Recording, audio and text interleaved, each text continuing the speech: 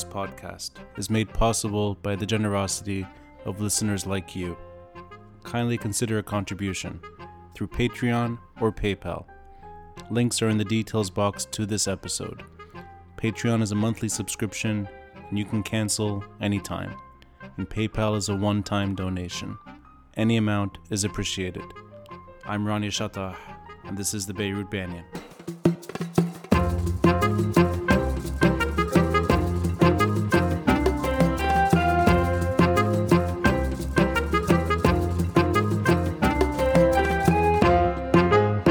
Elsa Saade. I'm a student. I'm doing history and Middle Eastern studies, and I'm an activist. Nour Hodeib. I'm a historian. I study and teach history, and I'm a writer. When the revolution broke out on October 17th, we were in New York City, and we were reading the news. We reacted towards it.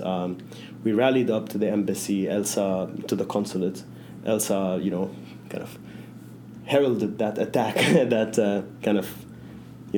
the first action we did. Mm-hmm. And then we sat down to try to write an official statement, a list of demands from the group of expats that we recognized we kind of self-affiliated with as a community of expats in New York. And what we were saying is we need to be as objective and as political as possible in this statement, but we cannot appropriate what is happening in Lebanon to our own standards. I personally believe, I kind of always read such movements as movements against the Nizam al-Ta'ifi, against the sectarian state of affairs, the sectarian regime. But we were having that conversation, like we can't say things that are, we can't impose demands on that movement, whatever is happening on that protest movement in Lebanon.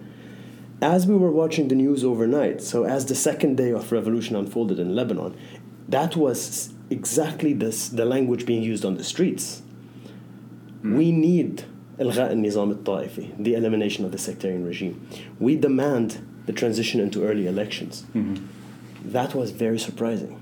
So in your sense, it's because the calls are for more than just a cosmetic change, that the regime change is at stake. That's what makes it different this time around. Totally. Okay. And it's not just the call for the regime change. It's the fact that it is, I want to say, the layperson in Lebanon demanding the regime change. Yeah. It is not, as we say, the cliques in the coffee shops, the intellectuals trying to move everything and mend it to fit this kind of vision of a secular civic state in Lebanon. It is the people. The demonstrators that were there in 2005, 2015, and whatnot, all the other times, kind of sedimented experiences. And right now, it's as if they're there. They know what to do, right? So they kind of have been experts at this, and people have been looking up to them. Platforms that have been building up for years and years and years are now platforms that people trust and look at. So now you have kind of a source. Right. Your civil society in Lebanon is kind of much more powerful right now because it's been building up for years. And the second thing that really stood out to me was the مغتربين مجتمعين. And it's the fact that right now, for instance, several of us are coordinating groups from all around the world who are really working politically. They're seeing that there is a humanitarian discourse being sometimes overshadowing the political discourse. However, the political discourse is there. They're talking about elections. They're talking about registering for elections. They're talking about the new groups and wanting people to come and speak about new people, new faces come and speak about economic, political, social affairs, women affairs, feminist issues, LGBTQ issues. I had never seen this space in Beirut be so full of LGBTQ statements, and seeing LGBTQ activists leading certain protests, even in Tripoli, right? So for me, these are the most significant things that kind of make this revolution or these demonstrations stand out from all the others, plus it being 4 months plus in, right? And the increasing police brutality, but that's something else. I think in both of these responses, sort of like unlayering all the different it's such a complicated moment, and yet all of what you're describing is positive. There's a positive departure from the old ways of protesting, not only the old ways of governing. And I like that you focused in on the disenfranchised groups that have found their space for the first time. and you're kind of reflecting on protesters' evolution, whether it's a sort of moving beyond the Houston crisis for accountability, or for that matter, the geopolitical story 15 years ago. This is almost like all of the above at once. And Nour, you're talking about something which is more or less at the top, which is the structure is under threat. That the state in itself, for the first time, is really being threatened, not in a way that we've seen before. And I got lucky because I just arrived a few weeks ago, and I met Nour, I think, 2 weeks ago or 3 weeks ago, I believe. Yeah, at one of the LAU events that right away talked about the domestic issue, and then a week later about the diaspora issue. And I think both are kind of what you're describing, that both are changing. Let's start with the diaspora, since we're here in New York, and then we'll go into the domestic issue. At a glance, and I know New York has a larger population, so it's easier to do things here than it would be in St. Louis, for example, or in the middle of nowhere, where you get maybe 50 people. Here there are going to be thousands of Lebanese, potentially, that would show up. Just that initial moment when you guys were rushing to the consulate, and I like the way you described it, I saw those demonstrations from Beirut. I was watching Paris, watching New York, Australia. It looked like the whole world was going crazy for Lebanon. And of course it wasn't. It's Lebanese around the world going crazy. For a good reason. Was that moment for you a tipping point for the diaspora? And I think we kind of touched on that at the most recent panel. Did the diaspora see itself as a political power or a power base in this moment, from your own perspective? And I ask this because I know that you guys go back and forth regularly. So in a way you're able to see what's happening there, but you also have an appreciation for what's happening here. There's something about the diaspora that needs to be contextualized, and that's like, personally, that's one of the things that I did not see. I appreciated that the speaker in LAU made the distinction between diasporas and said it's not one big thing. Right. But it's still this abstracted diaspora. Yeah. And I personally can't speak about the diaspora. I can speak about how I see this happening right now. One of the main things is the diaspora today is screaming to be included, you know? Yeah. And this is a very novel happening. And, a couple of years back, we got our right to vote as diaspora. Right. And this induced a radical transformation in the minds of diasporic people. For hundreds of years, and we have the term intishar, and it's a very Lebanese-specific thing, that we Lebanese in intishar, in the kind of in dispersion, that we're still Lebanese, but we're dispersed somehow. Right. But our relationship with Lebanon is very much nostalgic. It's very much with this home that we yearn for, we hope to return for someday. In different places, we just go out for a couple of years and come back, hope to retire, whatever. The fact that now we are part of a political community with voting agency creates, for my generation at least, a different perspective on what it means to be an expatriate. And here you get this distinction between people who consider themselves immigrants and those who consider themselves expats within the diaspora. And the diasporic communities, second, third generation, trying to reclaim their connection to Lebanon. Right? So you have all those things happening, and the revolution breaks out all of a sudden. And within the diasporic communities, you also have this kind of, is this a humanitarian thing? Are we going to save Lebanon now? Because this is what we promised ourselves when we left. Not myself, but I'm thinking this is a rationale that goes around. I'm going to actually interrupt you here because you shared something online to the degree of, don't call this a humanitarian crisis. That's right. Keep the political moment alive. Yes. Because it's problematic. And there are major strands within the diasporic movement right now. Some which is really looking at ways of being involved politically in Lebanon. But can I just interrupt again? Sorry. From a cynical perspective, to me it looked like that's all that could be done for that moment, which is protest in Washington Square or at the consulate. But taking that, and what you're, I think, trying to achieve seems to be so difficult and not let's say, not appealing to the larger population. I agree with you, but honestly, if you ask me what I'm trying to do, I'm not hoping to do a social media campaign or something that sells. I'm working for a revolution. My commitment is for a revolution. The only thing that is less attainable than what I'm talking about in terms of diaspora being transnationally involved in the Lebanese political community is actually a revolution in Lebanon. That's the most unattainable thing you can think about. Right. So your focus is still on Lebanon, not necessarily on, I mean, I guess what I'm getting at is your own personal decisions and your own personal ability.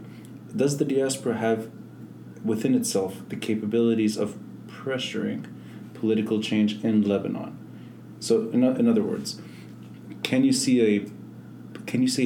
a power base emerging that is different than what Lebanese are used to when it comes to the diaspora? We have to.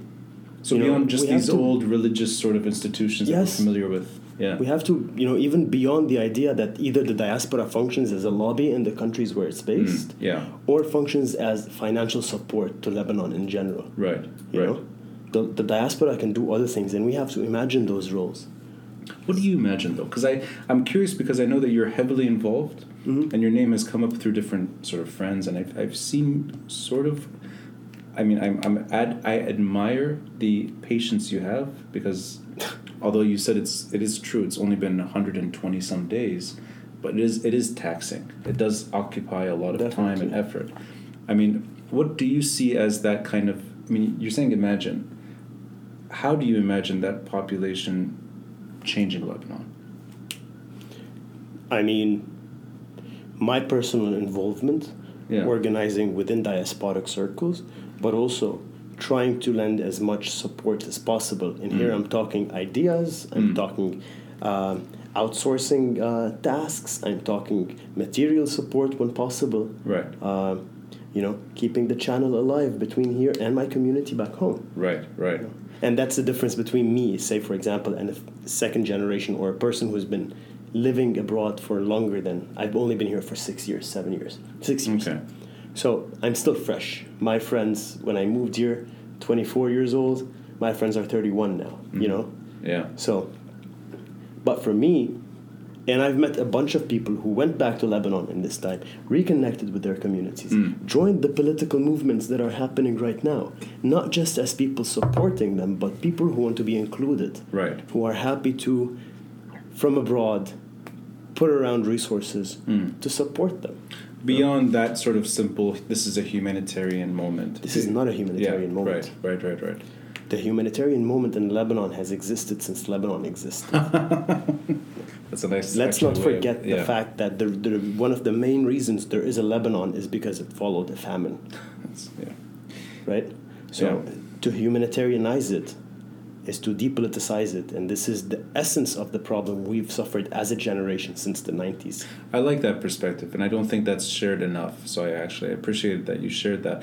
The vulgarity aside, but the vulgarity is how you deliver that kind of message, and I think it's important. I think one of the main issues of why this is a revolution is because it has questioned every kind of ethical code. Elsa, do you have that kind of, is it a shared opinion on the role of the diaspora, and perhaps even within that, the abilities and the constraints of a population abroad?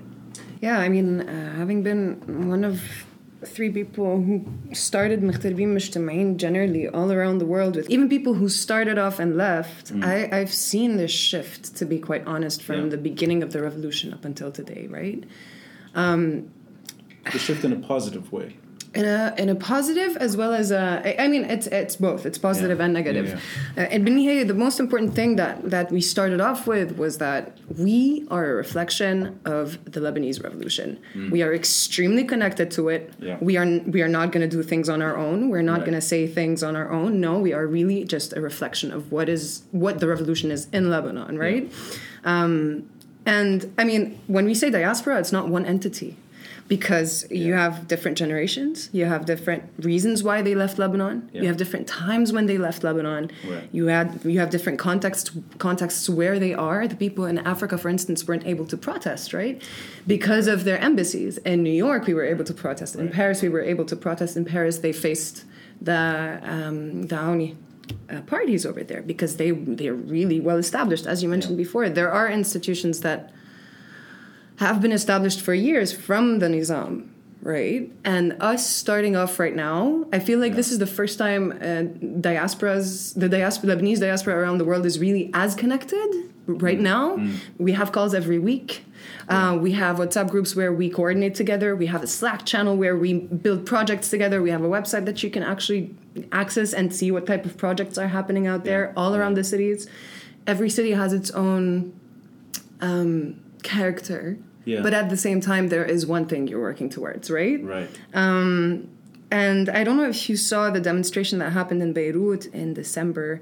مغتربين مجتمعين demonstration where we just walked, all of us together. We met each other in Beirut. Oh, great. So you flew in December. Exactly. Okay. Yeah. So many of the people we had just met on our phones, on WhatsApp and on Facebook, and we were organizing together for months. Yeah. Then we meet each other in Beirut. Of course, I remember this now. It's funny. These things become fuzzy. Yeah. That's 2 months ago only. Yeah. I mean, you described me. I remember this now. It feels like a year ago. Exactly. But no, I remember that. Of course, it was on the news, and everyone was kind of flying in to participate. That's right. And we participated in the Independence rally, and then also afterwards in December when everyone was there for the holidays as well, we did a demonstration together, and it was so beautiful to just put faces on names that you had been working with, right? I feel like this is a chance that we have right now that we didn't have before. Is that because of the connectivity technology allows you to do these curious things, which is coordinate with someone potentially in Australia that you never met, and you're chatting about meeting in Beirut, and you're both technically diaspora, but you're making a decision to connect in Beirut. Is technology that central sort of the thing that didn't happen in the past, which is you simply couldn't connect easily? I mean, they definitely were connected in a way in the past, but not as easily. Yeah. Letters, postcards, I don't know, right? Or even phone calls. Yeah. But now it's different because now you can see the person and see their pictures and see their history and even get in touch with them every single day. I used to have calls with people I didn't know every single day. Right. So this kind of shifts the dynamic. And I like that within that, there's a layer of anonymity that existed in Beirut as well, which is, and I think it's been mentioned at the panels repeatedly, just how leaderless the moment is. Even in that kind of setting, it's leaderless too. That's right. In a way, I mean, everyone's sort of participating on an equal footing. Yeah, and I mean, there is a challenge there, which is why I said there is a negative part of it, is that you are living more than 3 time zones. When you're coordinating with the world, you can see how many we are. We're more than 15 million out there.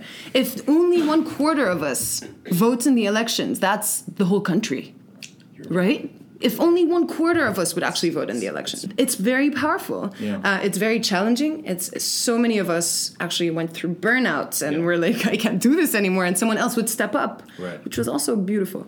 Now, the shift that happened was that at first we were very reactionary. We wanted to just go out and protest every single week. Every single day we would stay up till 4 a.m. in the morning. I asked this naively. Did the moment hit here as quickly as there? Yes. So October 18 here was as dramatic, in your opinion?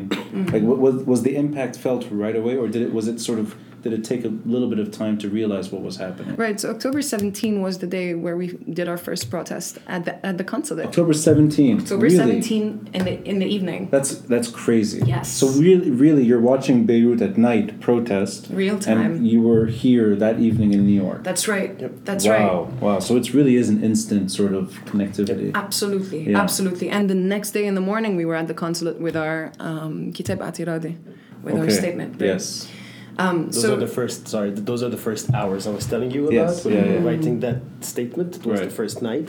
Yeah. And we were up all night watching the news. Right. And we realized something was happening. Miraculously that what we were afraid of imposing on the movement is what the people were demanding on the street. Say that again, sorry. You were afraid of... So we were writing a kitab atiradi. Yeah. And the whole content of the kitab was istinkaran, to denounce the police brutality that happened in downtown Beirut. Right. And to say it is not fair. And we were thinking, honestly, of ways of kind of framing the tax on WhatsApp as also damaging the expats, because that's how we talk to our parents. Right. So we were thinking right there. Yeah. But as we watched the news the first night, we realized that what we had feared to include in that kitab, which is a demand for a transitional government and early elections. Yes. In other words, إلغاء النظام الطائفي, to eliminate the sectarian system, was what people were saying on the street. Yeah, and what was crazy was that the next day Christelle Tabet adds us on a group and is like, Elsa, whatever, let's start organizing. And apparently France, London, Paris, London had already started. People in British Columbia were starting to organize. People in Cleveland, in Los Angeles, in San Francisco, in Australia, so many places in Australia, Nigeria, even places in Brazil, like all around, right? They also just started off, you know? It's like there was a momentum over there. Can I add something? Just since because connectivity, and that goes back to your question. Connectivity. It sounds like it's really is happening within seconds. Like that's what Elsa was talking about living multiple time zones. Right. The news, coordinating, and also living in New York City, like having an actual life somewhere else. Or trying to have a sleep pattern that works. Yeah, most definitely. Well, there's something else that I would add to what Elsa was saying. Yeah. And that Elsa is actually describing, it's the willingness to do it. Yeah. The political willingness to do it. Can I ask you both? And I'm assuming you're on the same page for the most part, otherwise you wouldn't be sitting together here in February. Is that a responsibility that the diaspora should take on itself to just be more politically charged? Because what you're describing is a very special moment. Right. Where you have the whole diaspora, or the whole world, the whole Lebanese population, there's enough momentum around the world that Lebanon is important and Lebanon matters. So that's where I go back to when we say diaspora, it's not one thing. It's so many things, right? But, I mean, in terms of responsibility, it's... But I mean, you're giving an example which I did not know, that the protests went to the consulate first, right? I thought it was Washington Square, actually. So it's important. That's the Lebanese state. Yep. You're going to the state. We petitioned the state before we did anything else. I think that's how we stood out in New York. So is that a more fruitful way of bringing things or making things happen in Lebanon? Not necessarily. Actually, no. Okay. Not at all, but there is something about experience right here. Some of us around the world, I don't want to say we're seasoned activists. I don't consider I was ever an activist. Even when I was in Lebanon, I was defending myself and my community. Listen, and our right to I exist. say this full confidence. You need a sexy scarf to be an activist. You've got the scarf, so you're an activist. I mean, you know. Not many people can pull off purple and a scarf that way. I won this because a bunch of Marlboro merchants and the Da'ayat in Hamra once came up to me like, would you smoke a pack of Marlboro? Okay, so let me tell you, Nour. Marlboro, Hamra, scarf, that's revolution. Oh dear. No, but Saraha, like to go back to it. No, but really, like I think that's one thing why I really relate to this revolution. Yeah. We always had those conversations as friends first who left from the same place and who found each other in Brooklyn. Or welcomed each other in Brooklyn, created kind of a space for us. In Beirut or Lebanon in general, we weren't essentially active because we only had a transformative idea in our head.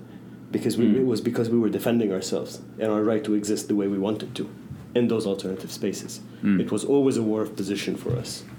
And when we saw this happening on the street, there's so much affect to it. And this conversation we've had for some time. As a generation, I cannot include all the diaspora because I don't want to be totalizing in that sense. Right. But as a generation, most of the people who are in the diaspora right now are people suffering precisely the same experiences that we did back home.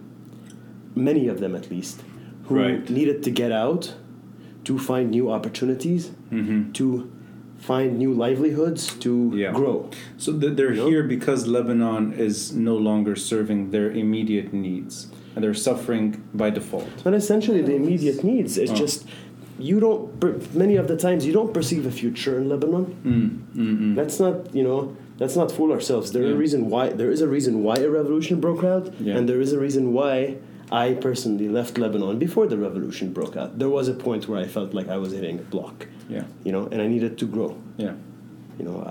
As a PhD student, I only had the opportunity to do PhD in one university. But there would be someone else who would come from New York and take away my job. you know? Right. And I found a way out. Yeah. I'm a lucky person. I'm a privileged person for having found my way out. We feel like we got kicked out from our hometowns.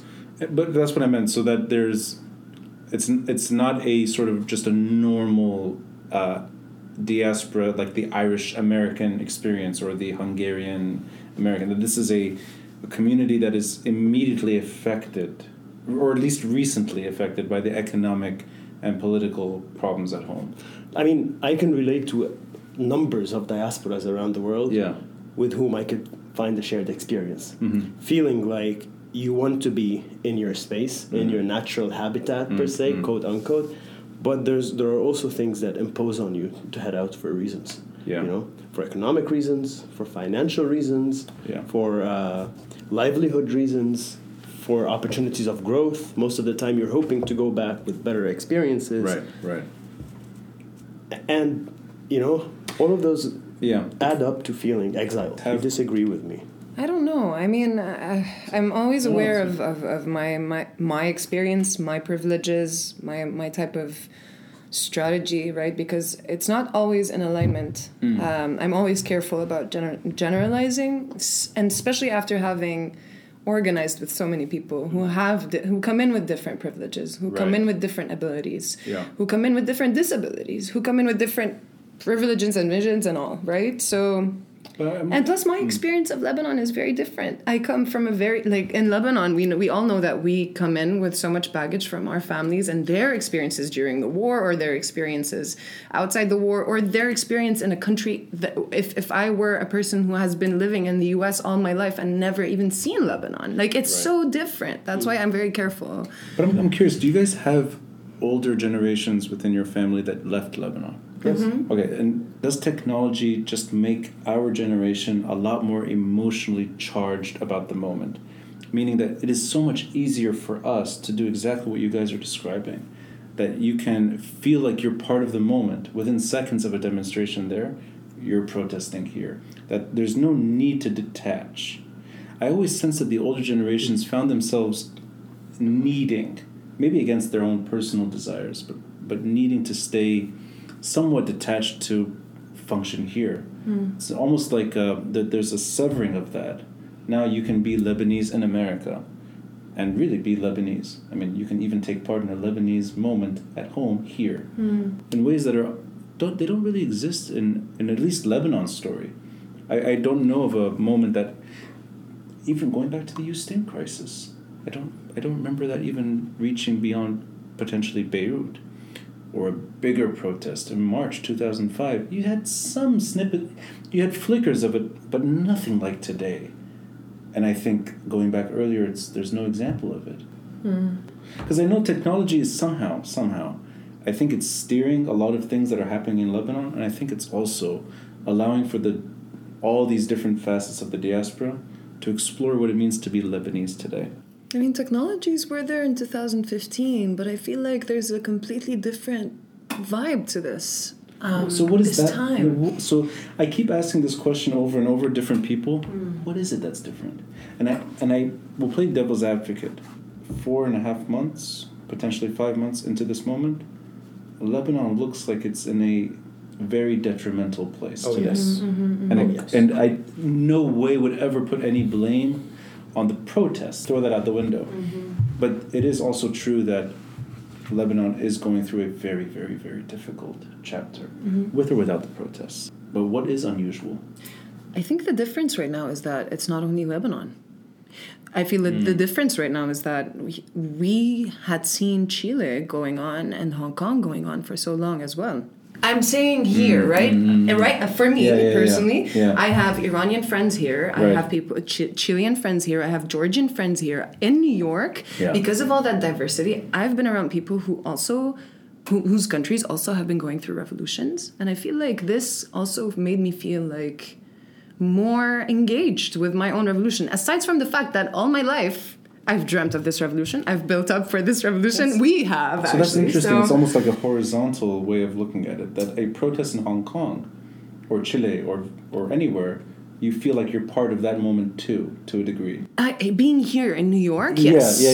Yes, because of the proximity of having people around me who are also from these countries. And does that motivate you to do more as a Lebanese protester abroad?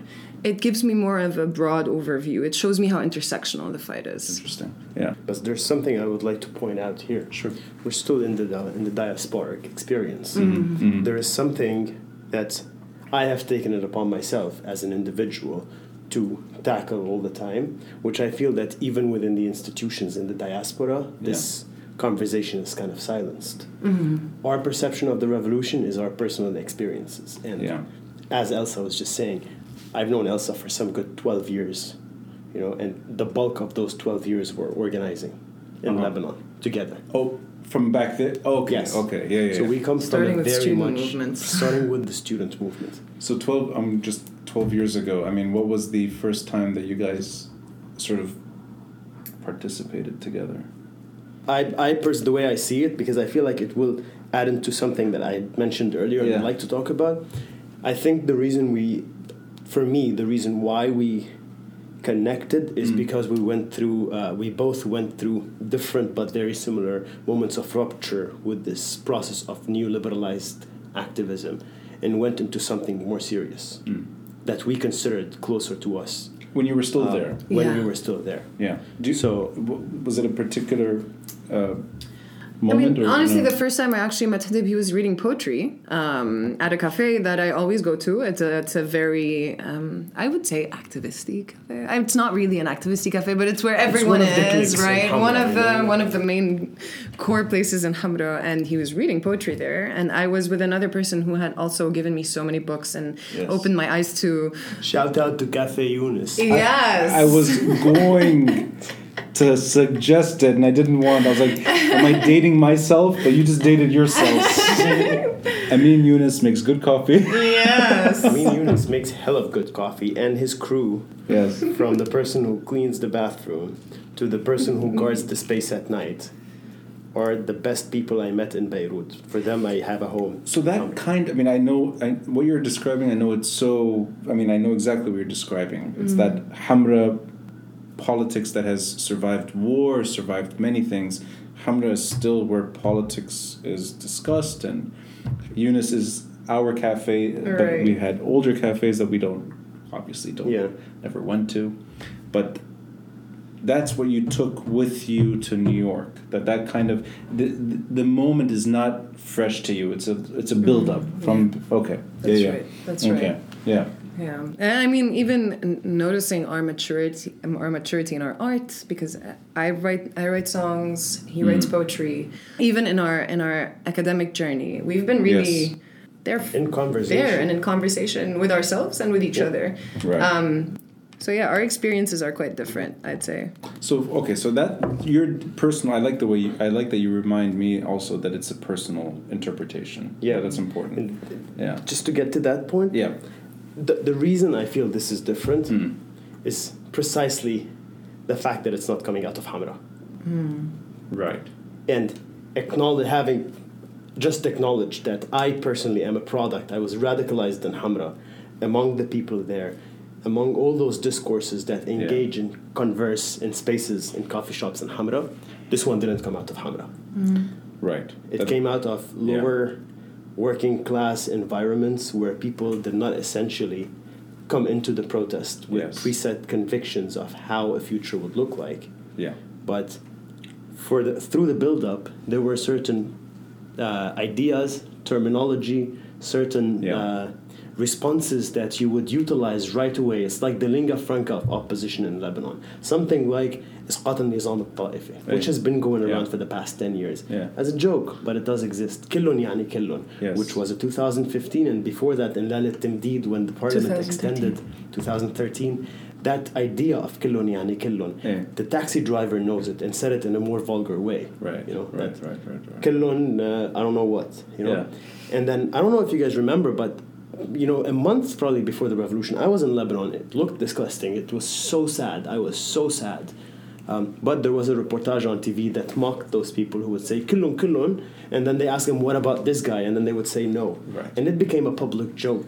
part of how I read it when the protests came out, when the revolution broke out. People were responding to that reportage. That's a very, very, very, very, very personal story. I like that. So you're acknowledging at the beginning that the cafes are not steering the ship, which is important. Yes. You're acknowledging that this is a popular movement beyond Hamra, which is critical. And the class element is often overlooked. Class element. And you're, I think, bridging two things here. You're bridging what it feels for you to be abroad, reacting to that moment, and you're also acknowledging that this is a local affair. Yes. Right. Now, I'm going to take us from the diaspora to the domestic. This is a slightly sensitive question, and you say as much as you'd like. And I think Nour and I were lucky to have seen some people at least portray the story in a way that maybe did not resonate with me. I don't know if it resonated with you. And you say as much as you'd like. We're seeing a decline in the momentum of the protest movement. That's a fact. And we're also seeing the use of intimidation and sometimes outright violence. And this goes back to late October, early November, and it recurs in different ways.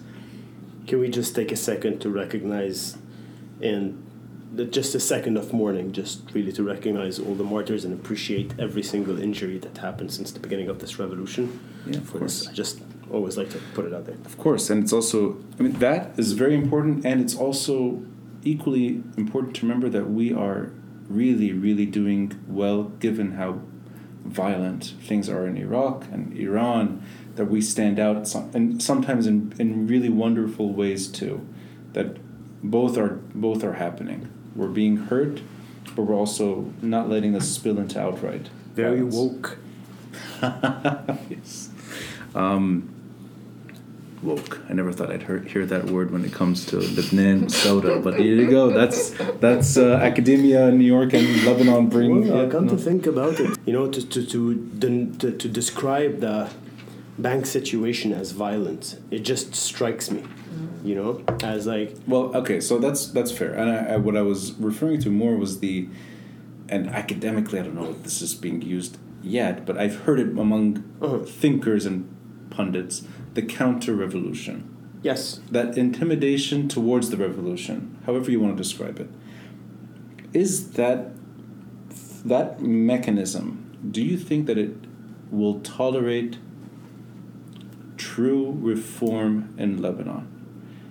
And I don't mean only Hezbollah. I'm not talking specifically about them. And you know what? We're born, you guys are born in the 90s, I'm guessing?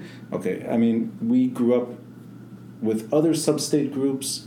Our parents are familiar with other actors as well, and our children may know others too. It's not that group in particular, but the capabilities of that group and groups that can diminish the moment.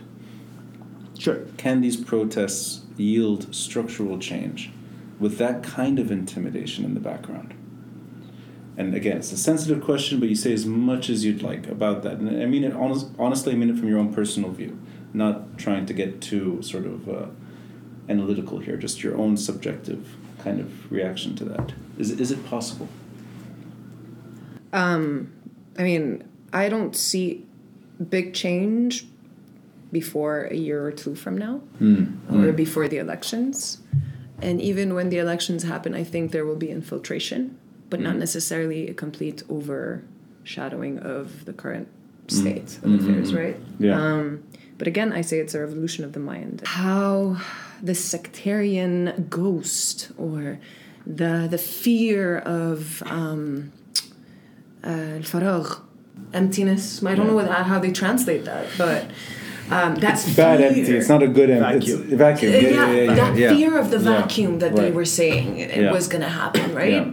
That illusion, I think, completely shattered.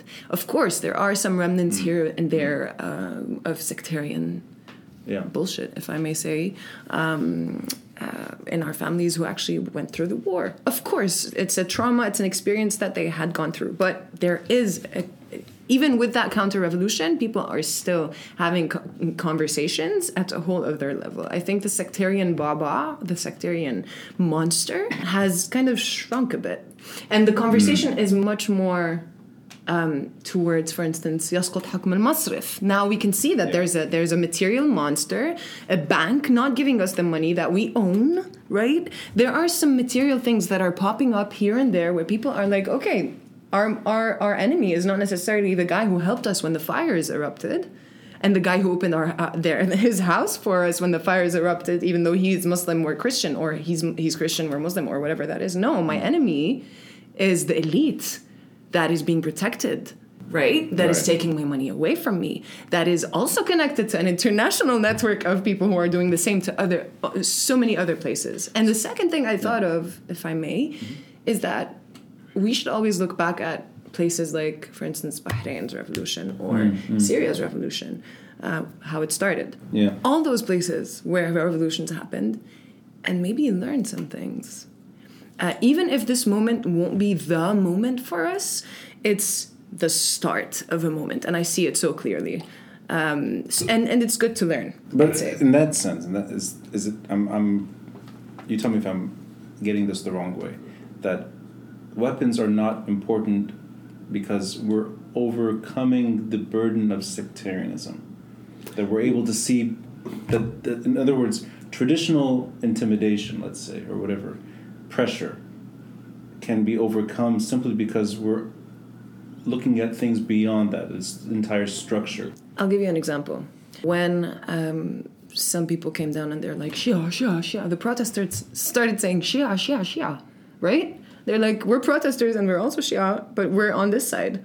So you're not going to isolate yourself from us and say, because you're Shia, you're against the revolution. No, we're also Shia and we're part of the revolution, right? Interestingly, look what happened right afterwards. I mean, yeah, there are several shifts, but also another example. When I was on the streets in Beirut, and we had closed the roads at Ring, right? And I stopped one of the cars. This guy just comes and stands next to me, and he's like, "Okay, I'm gonna stop the car with you," even though it was a general security car. And then he calls me Abu Ali, right? And this guy, in normal days, I would have passed by, and he would have been like, "Shwiya ashta." Right? It's a completely different shift, even in perspective of who is down there on the streets with you, how they perceive you, even though my hair looks like that. I was screaming like crazy. I'm a woman. I am obviously, I don't take care of myself as much as a Lebanese woman should, right? Or does. So, that shift in cultural approaches, as well as that sectarian monster being kind of shamed, for me is a really amazing step, despite the threats of slayh, like weapons. So in other words, it's despite the threat. That the power is in just simply that people are challenging it by default. That's what I think. Okay. It might be naive, but that's what I think. It's not naive at all. You know, when it comes to the question of weapons and Hezbollah, and I was in the same talks that you're talking about. I don't mean to be, it was honestly, they didn't let me on too much information that I wasn't thinking about. But I really appreciated that talk, all the perceptions or all the perspectives that were put about. And I would go with Elsa on this. On the street, as a proactive, as a proactive movement, it is despite all that threats. But you see, when it comes to slayh, I always go back to Gibran Basil's talk at Davos.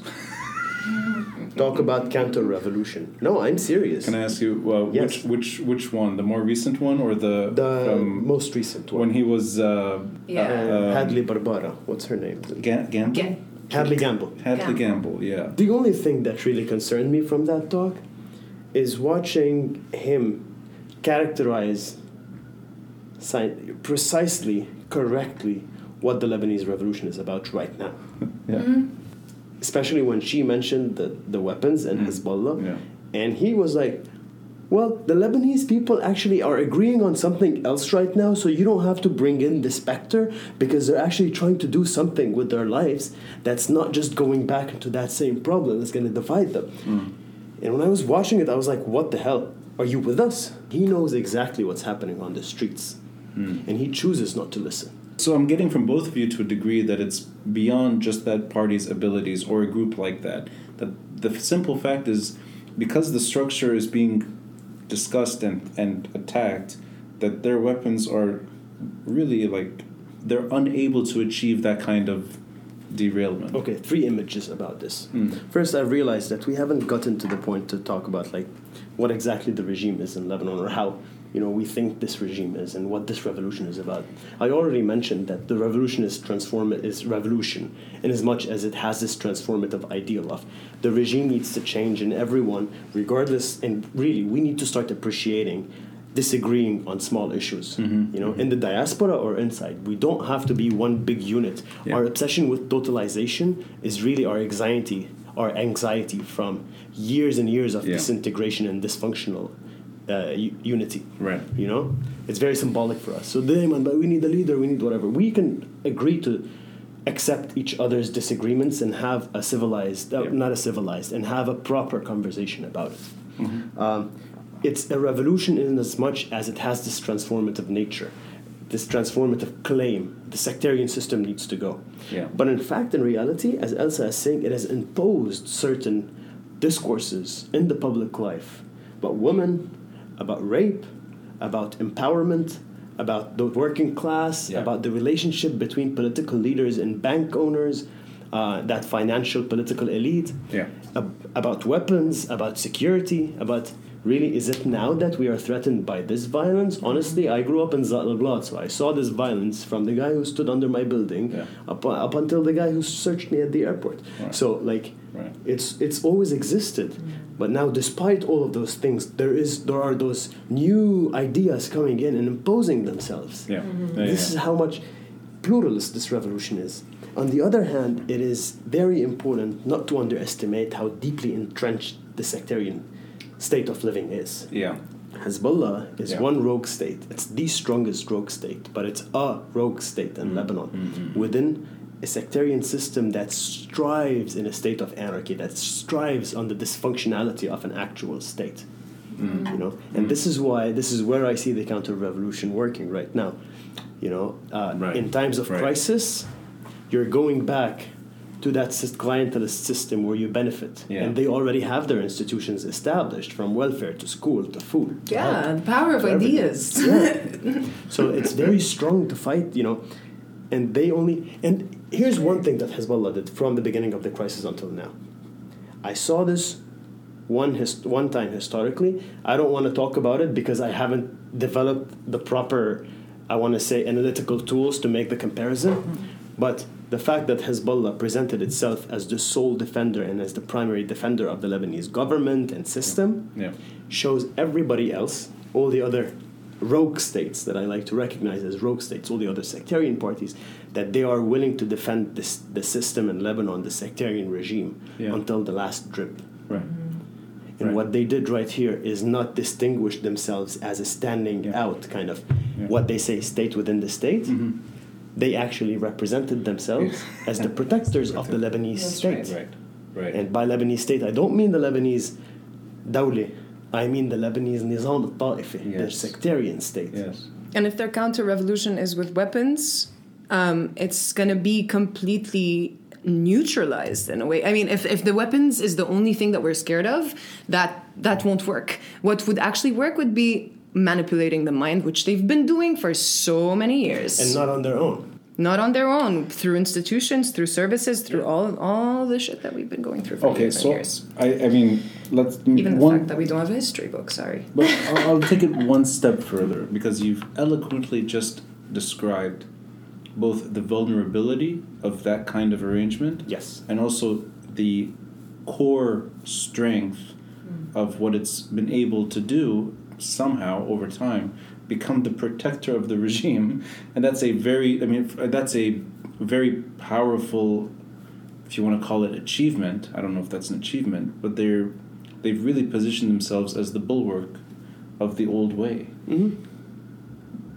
Can you imagine the street movement challenging the intercommunal arrangement, that thing that we're all trying to, in one way or the other, move on from, while there's and you described it well, a rogue state with weapons, can the protesters get their demands through with that kind of very, very, very big obstacle that doesn't present itself in other recent examples?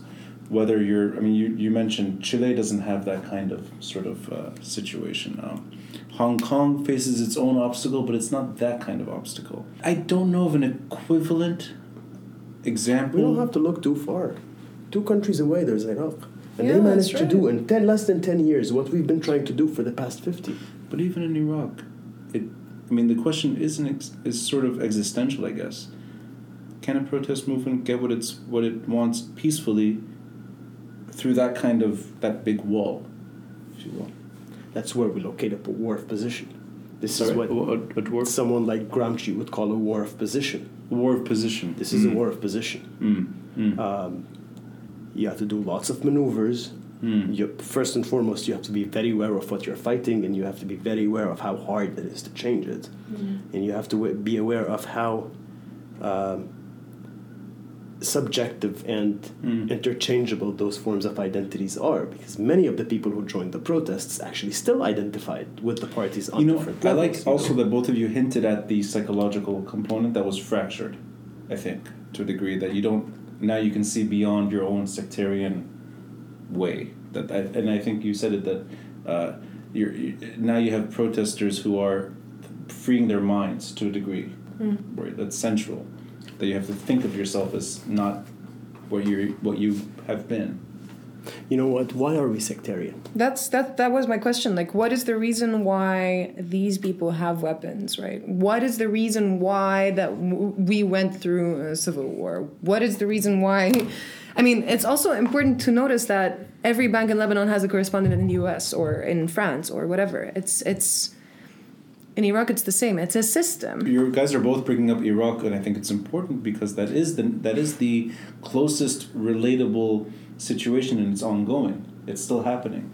But I get from both of you that the system, if it's challenged effectively, over and over and over, this whole thing that we're used to will eventually collapse, and that's the inevitable situation, that you have to crush the system to get to all of its dirtier components to a degree. So even if we do, we're not going to crush it with poems. I don't feel like through my art, for example, if we're going to talk about that, I'm not destroying the regime, but I'm maintaining a war of position. I'm guarding the flame with the ideas that would bring people who think like me to feel that, someone actually feels the same. And someone is trying to engage with our feelings as a generation, so for example, as a group of friends, as a community. Yeah. Where that's going to take us is to create this kind of new culture, this counterculture. Right. Hella. On the other hand, in Lebanon, guns cannot crush the regime. Right. Because the reason why it's so non-violent and so peaceful is actually a reaction to the status quo, which is a very violent process. And that goes back to the question, why are we really sectarian? We went through rounds of violence. Sectarianism is inscribed in our bodies. Yeah. In our personal experiences, our communal experiences, our private and public experiences in Lebanon. It's hard. And guns, many people feel so attached to guns, Hezbollah or not Hezbollah, There is this in the consciousness of the Lebanese person, and not to abstract it.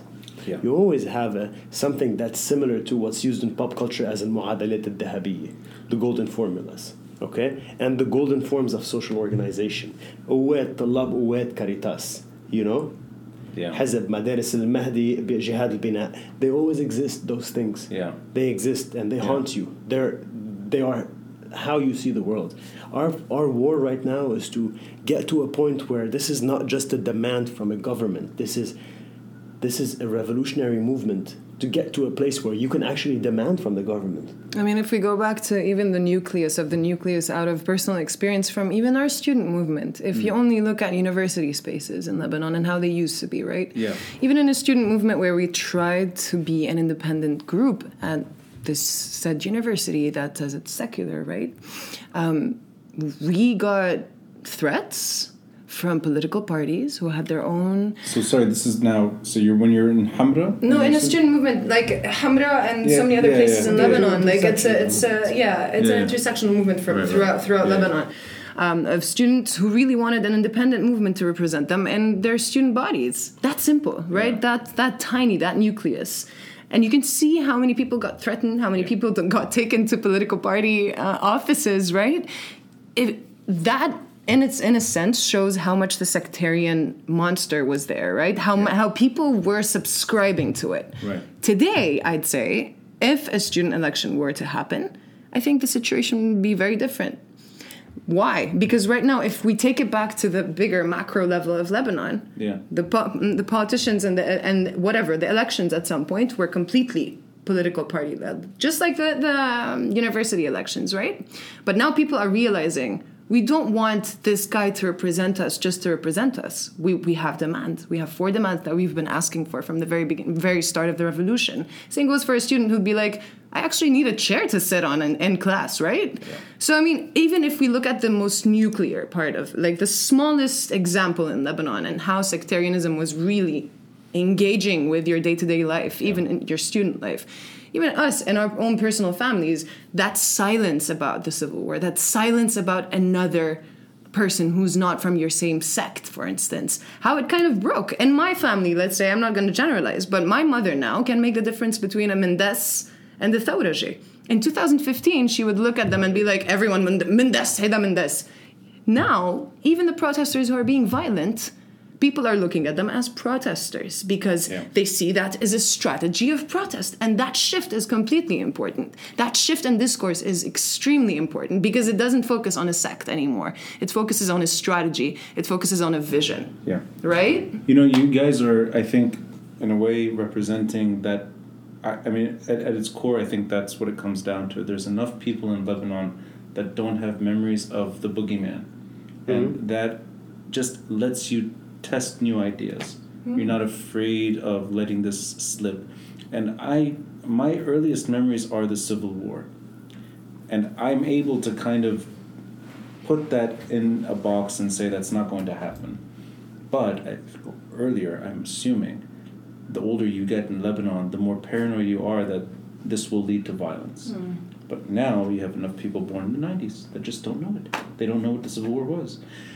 They know what a war is, and you guys are very good at describing your personal experiences. When you say Za'al al-Blat and the guy at the airport, I know exactly what you're talking about. That's that low level of violence we're all familiar with. But that's not civil war.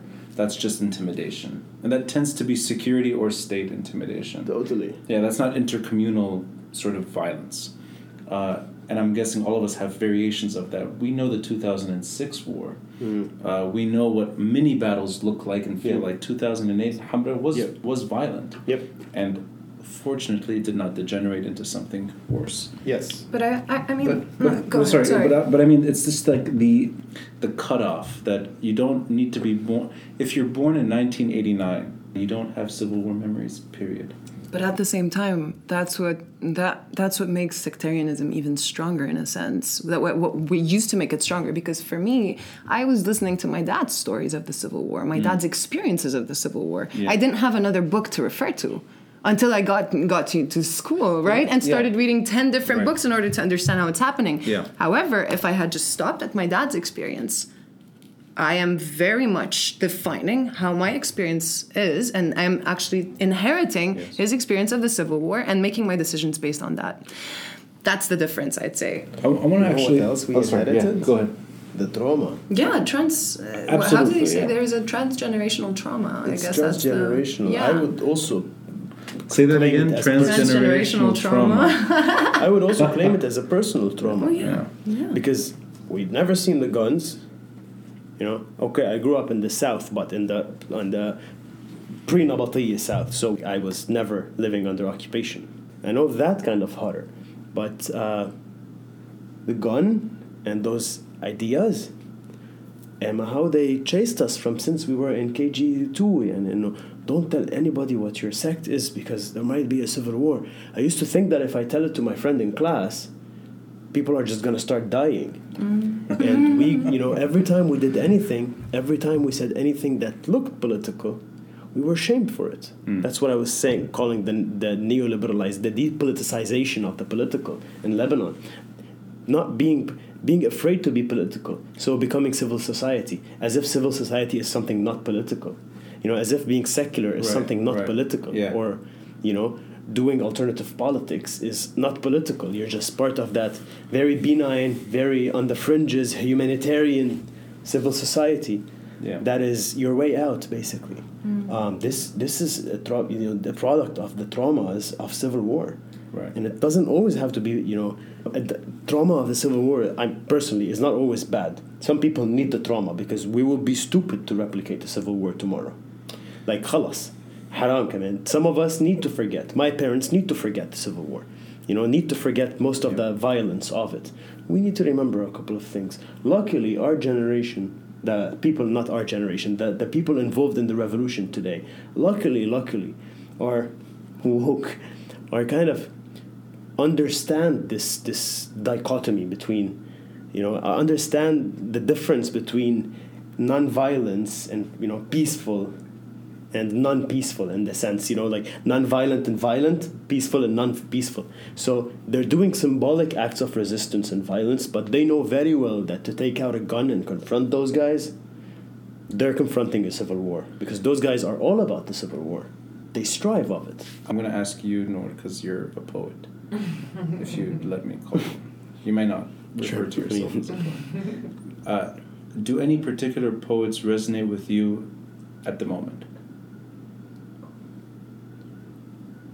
From it doesn't have to be Lebanese, but just that are there particular poets or poems that kind of make you identify with what's happening right now? Yeah, if it's not me, honestly. Not your own poetry. Yeah, I know. Yeah. Please don't refer to here. There's a great one by Nour Hodeib. Hey, you know that guy? There are two sets of texts that I've been reading recently. One of them is a new book by Fadi Tfaile, which is a beautiful exploration of post-war Lebanon when he was young. It's called Beirut Khams al-Sabah. And I was actually revisiting Nazara ila Yasser Arafat wa Abtasama by Yusuf Bazzi. Okay. Which is more of an autobiographical novel. Yes. Which is a beautiful and very nice, well-written account of a personal subjective experience of the war's traumas and getting out of it and deciding to get out of that war mentality in general. Yes. The other set is the new album by Soul Plane, Ta'irat al-Ruh, which is a Lebanese hip-hop collective, which is a hip-hop collective coming out of Lebanon. Ad Abbas, Zain al-Din, Qarar, and Samir. And their new album has resonated with me. It's poetry, it's hip-hop, it's rap. And there are the new work by Bunasir and Mazen Sayed. Yeah, the new album by Hani Sawah. So this has been the playlist. Younger artists are resonating with you, not from the older. I mean Yusuf Bazzi and Fadi Tfaile are both like, yeah. Like 1980s generation, like late war, post-war situation. But it's both of them. And I'm reading things that I feel like I want to connect with right now. Yeah. And for me, what Mazen has been writing about from Lebanon in this specific moment is very eloquently put and very nicely, very clear and descriptive. It gives me the feeling. You're definitely doing your part, that's for sure. And I'm lucky to be able to even get to know you guys here and know what the diaspora in all of its components, whether it's students abroad or whether it's anyone who's curious and still cares about Lebanon, taking it upon themselves to sleep less, get gray hair, and work their asses off on a degree which you're still pursuing and your home country. I think this is a very taxing moment on everyone, but it's also a beautiful moment.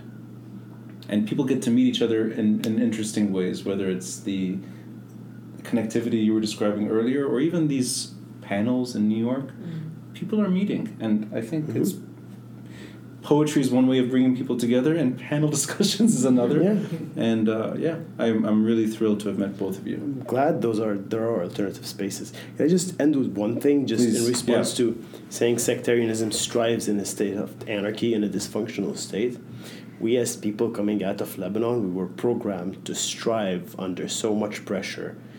They don't understand it. They will not understand it. The people in the government in Lebanon need to understand that the way we lived our lives makes us excellent performers under as much pressure as they put. So bring it on. Couldn't have been said better. And now I'm going to make you end it with a poem. Now, can you just tease us with something? I'm going to share with you this small text that's part of something I'm trying to write right now. And it's called Sanabur. It means we will...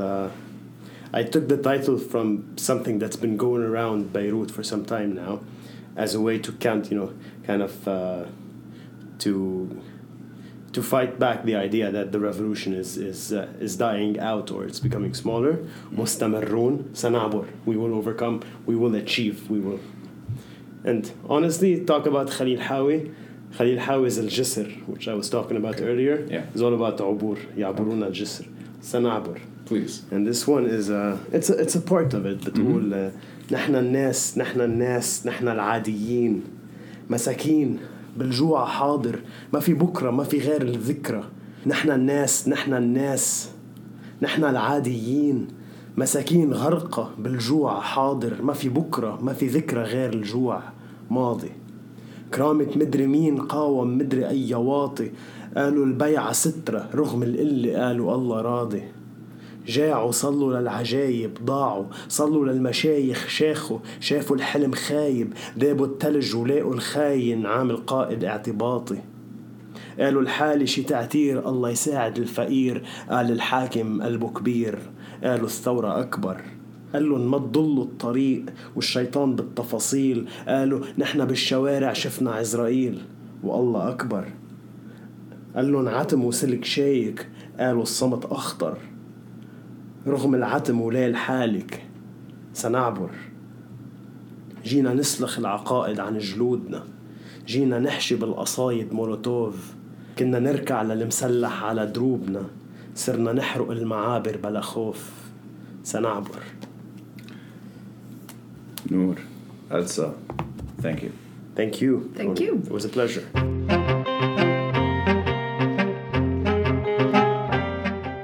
Thanks for listening.